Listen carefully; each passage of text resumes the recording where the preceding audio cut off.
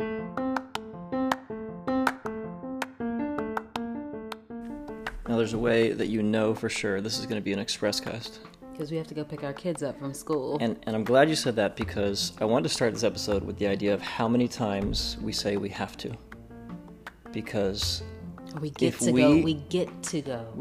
But we do, because the greatest joys in our life are those two little ones. We really like our kids, and that y'all. we get to go to pick them up. Right, that we yeah.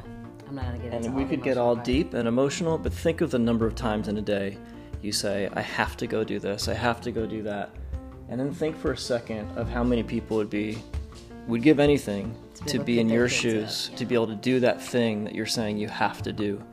And I know we run into people all the time that wish that they could get to do those things, and so many of the things that we say we have to.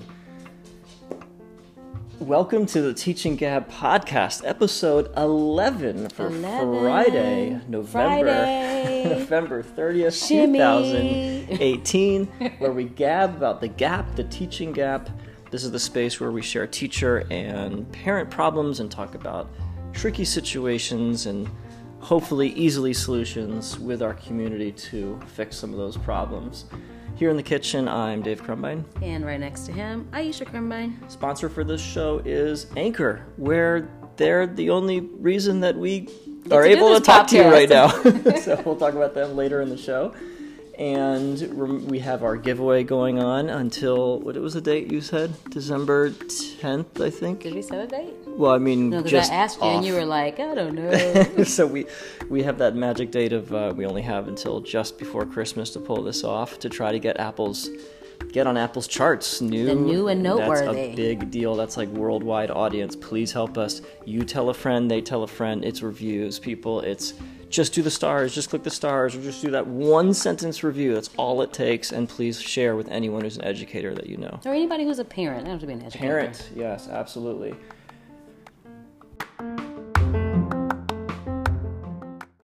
Here's what's funny. We talked about December 11th in the intro, but we never said what the heck we were talking about for December 11th. You said no. December 10th. We didn't even... December 10th. What did I just say? December 11th? December 11th. I made a second mistake. So December 10th, what were we talking about? We got talked about the chart, and then we lost focus of why in the world.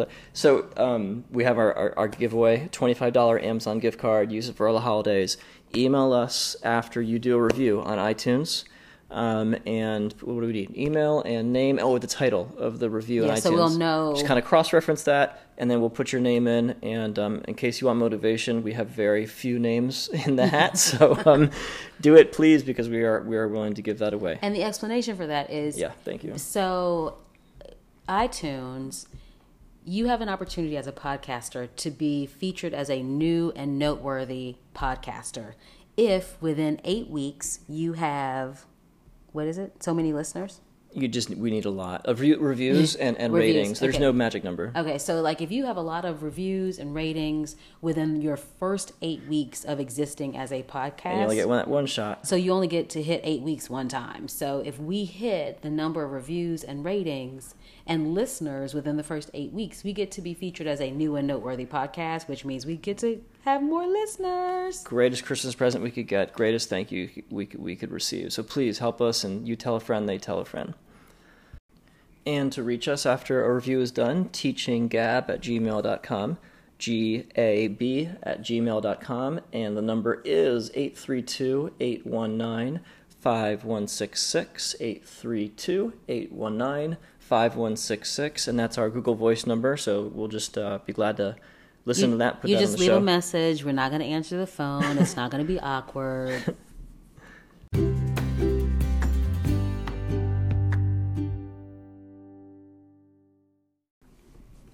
Okay, we are back to the last two major mistakes, so kind of part two of mistakes that nearly all beginning teachers make. And this one is makes me shake when I see it, and it's like that missed opportunity. The kid gives an answer, and it could be something as simple as ignoring the answer that they have. It could be not working with the answer that they have, and when they raise their hands and they are willing in front of 29 other kids, sometimes more, to put their answer out there. And I get for some kids, like they're high extroverts and like that's not big a deal. But in particular for like the middle to the end kid, like that is a really big deal. And so it's so important to acknowledge the fact, even if it's super fast, how you respond to how kids give an answer to a question. Some of the things you don't want to do is just say no, or let's not talk about that. And my favorite one, but, the ultimate negator. Every time you say the word but, and this goes for every human being in any situation, we have this like a funny thing in our marriage, I think we never use this word, it totally deletes everything you said before. Honey, I love you, but could you please, there's no more I love you, it's gone. And so trying not to use that word as much as possible, this is so beyond the classroom. Kid raises their hand, answers, and I have seen teachers ignore answers. And like, I get you want them to raise their hand, sometimes like shouting out, shouting out is the wrong term, but like participating by just like saying the right answer at the right time. Kids do not have to raise their hand 100% of the time. Like figure out how to blend that into the classroom culture is critical, but how you make sure that you're acknowledging their answer in as positive a way as possible. So wait, I'm going to pause for a second because name the thing that people name the mistake. I would say saying no, like an answer is wrong, and just flat out saying no. Saying let's not talk about that, or feeling as if the answer that they gave isn't really what you're getting at, and so just pretty much blowing them off in some way. So then if I had to put a title on this is not validating or not valuing a student's willingness to participate.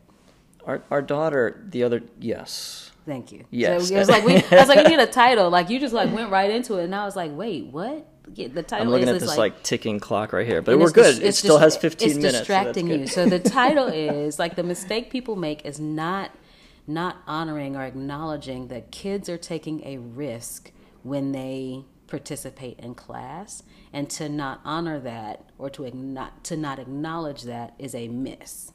And now you can talk about why it's a miss and ways to fix it. They participate and then trying to work with their answer, even if their answer is wrong, even if their answer is like not even really in that ballpark. I like that answer because it shows blank, or that makes sense if blank. Trying to basically manipulate a bad answer into something that's going to work. And it's not like, occasionally there's nothing wrong with saying no, but there's something really important about the fact that the more you can get them to feel, if they feel confident by the time that they're done participating, they're going to want to participate again, and that kid who's super shy next to them is going to want to participate as well. Right, so it's not putting a thumb or shooting down their energy or shooting down their excitement. So when kids raise their hand and they're like, oh, I want to participate, or I have a question, and even if it's the wrong one, you can say, I'm excited that you're excited. Let me get to this thing and we can get back to your question.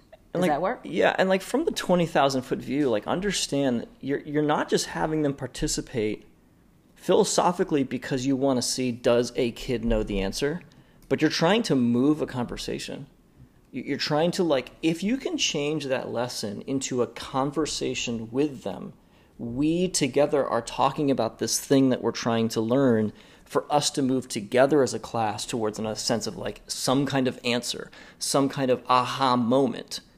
And that's, I mean, granted, you're not going to do that for everything, but for like the medium to deeper thinking concepts, it's like it's critical to do that. I always remember a kid turning me, I had talked about synapses, like the synapses in your brain, and they connect. And the more you read, the more synapses you connect. Your brain thoughts go from one part of the brain faster. It's like almost like you're growing, being smarter by the more you read. And just kind of breaking that concept down. And then I had taught a lesson like a week later, and we really were moving it together as a class conversation. And there weren't always kids raising their hands. Like, you figure that out how that works in your class. But it was like the whole conversation would have just stopped if a single time a single kid participated, they felt any sense of ignored or shot down. Versus what happened was the only conversation, the kid said, "Whoa, Mr. Carmine, I can like feel my synapses growing." Like, of course he couldn't, but you know what? It's replicating what we do in real life, right? When we huddle around a problem, or when we are trying to do something as a group, as adults, we don't sit around and raise our hand to take turns to talk, right? Like we play off of each other's responses. Like it is dialogue, it is engagement, and to be able to do that with kids, and it's a skill. Like you have to teach your kids how to do that. It's a skill, but before you even get to the skill, it's having the mindset as a teacher that every kid's voice and the courage it takes to speak up has value, and you're going to validate that so that whenever you are responding to a child because they've raised their hand or because they're speaking out in class, you are coming from a place of their voice is valuable, the courage it took to lend their voice is valuable, and I'm going to honor that. Here's the challenge. What you and I are doing like right now in this conversation, we are completely having a conversation and there are no raised hands. And like I truly believe that a decent amount of the lessons taught by a teacher can be done in the exact same mindset of what you and I are doing right now. Yeah. Like it's this dialogue back and forth is so different from let me see if Shannon knows the answer because I see a raised hand. Yeah. And if you can evolve some of your lessons along that way, that's where it becomes so powerful. I went into a classroom once to be a substitute teacher because the teacher just couldn't be there for 40 minutes. Couldn't anyone be in my classroom for 40 minutes? And I was handed the stuff of math that I was supposed to do. And it was like, hey, do this, and then have them do this, have them do this. And it was on the addition of fractions. Oh, fractions. And so I said, before even like I started, and I could just feel it in the room. I could feel this sense of like ickiness of like, not icky, but lack of spark. Yeah. And so I just stopped, and I said, can anyone in this room explain to me where you could step outside of this school and you would actually have to add fractions somewhere outside of this classroom? At home, mall, airplane, like bus, like in your bedroom, just like somewhere. Where would you have to add fractions where it would actually be useful? And there was like this dead silence, but there wasn't the dead silence. Like the heads were spinning. And all of a sudden we started like going back and forth. And like, yeah, did I take an extra, 6-7 minutes to explore it with them? But by the time we then went back and did the math again, they saw some purpose to it. And then I could keep going back to that prior knowledge of this thing we had talked about in the real world to see, like, how does that now apply to this problem we're doing on number 13? Yeah. And that doesn't work if everything's about raise your hand, put your hand down, raise your hand, put your hand down. Yes, that's right. No, that's not right. Yes, that's right. No, that's not right. The thing I was saying about our daughter really quickly was like, we were asking her she was like adding math. She was spelling the words this morning. Mm-hmm. And she was trying to spell, it was like, what word was that? I can't even remember, but she was trying to spell the word and she was wrong. And so instead of saying, like, here's the sort of the thumbs down approach, because like, no, actually it would be this because it makes this sound. We didn't, and we said, well, that would make the sound, whatever the word. She was trying to spell gel. Gel. Oh, gel. It was it right. And she said J-A-L. J-A-L. And it's okay, that would be jowl because you have a j. And sometimes the G makes a j sound. Mm-hmm. So like it opened up this door. So then she got to iterate several versions. So she said, oh, well, it's J-I-L.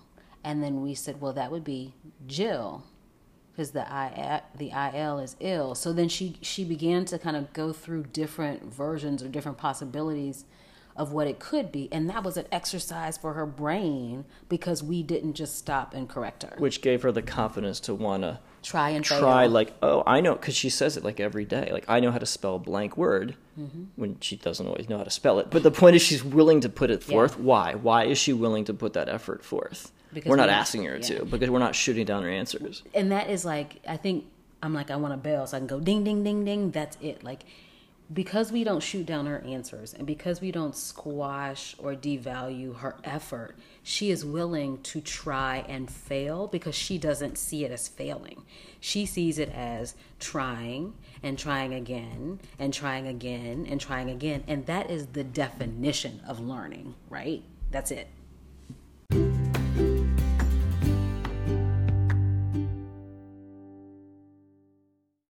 Did I ever tell you about that test they gave veteran teachers versus novice teachers? Mm.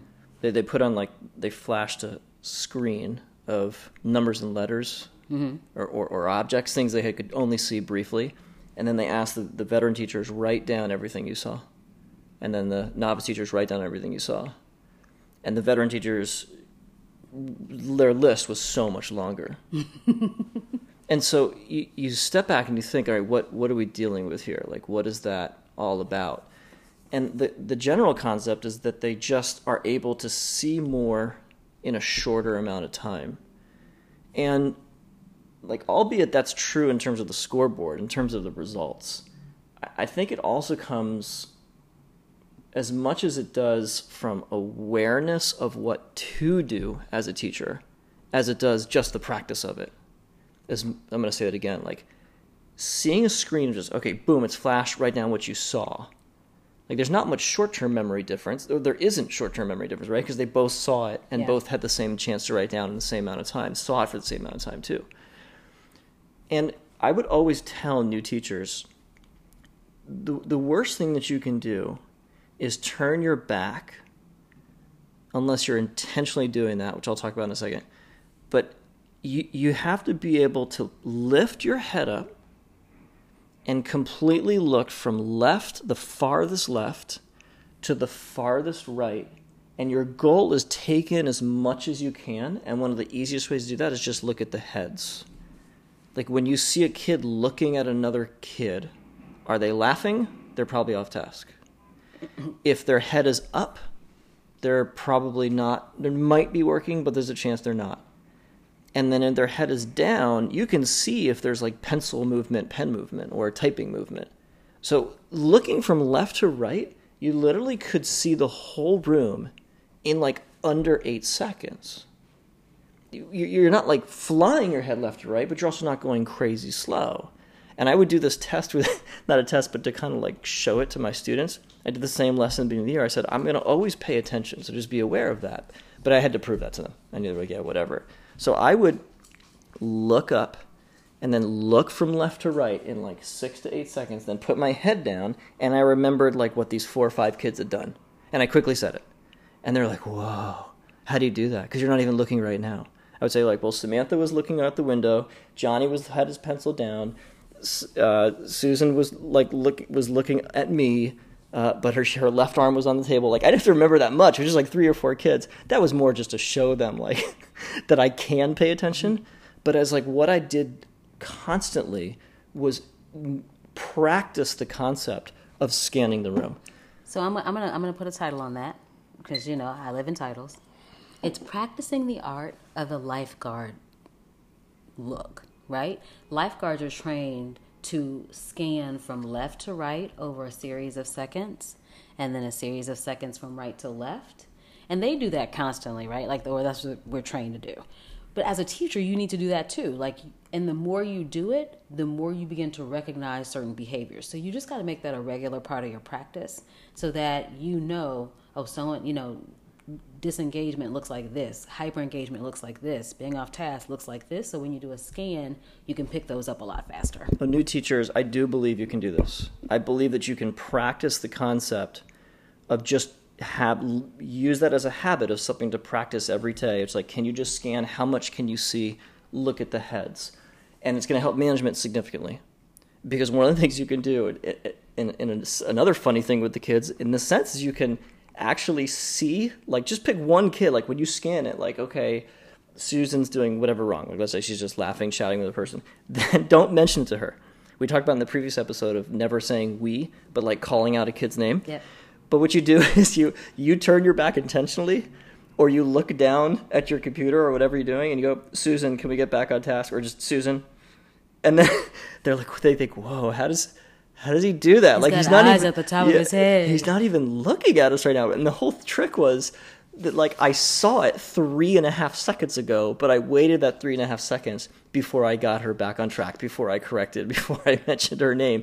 And the more that you can not necessarily just do that, but continue to practice that idea of the scan. So even if you're helping someone and you're leaning over a desk and you're helping someone, you do it in 6 seconds, lift your head, move from left to right, look at everything you see and down. And to name the mistake that beginning teachers make is they have tunnel vision. When they're helping the student, they're helping Samantha, they only see Samantha. Their head is totally focused on Samantha. When they're teaching, when they're teaching. They're in the front of the room. They're direct instruction. They've got like focus only over here on the right-hand side. And if they just, while they were teaching, scan that they move move the head from left to right and the body, right? Like don't just catch yourself. Do you only stay in the front of the room? And then the more you walk around as you're teaching and you're moving your head, the truck drivers, remember the thing about truck drivers who get in the least number of accidents? Truck drivers who have logged like Gugob's number of hours who don't get in accidents. They did a study and figured out that the reason truck drivers versus the ones that do get in accidents, the ones that don't, I think about this when I'm driving, their eyes are constantly moving in all these different directions. So be a really awesome truck driver when you're teaching.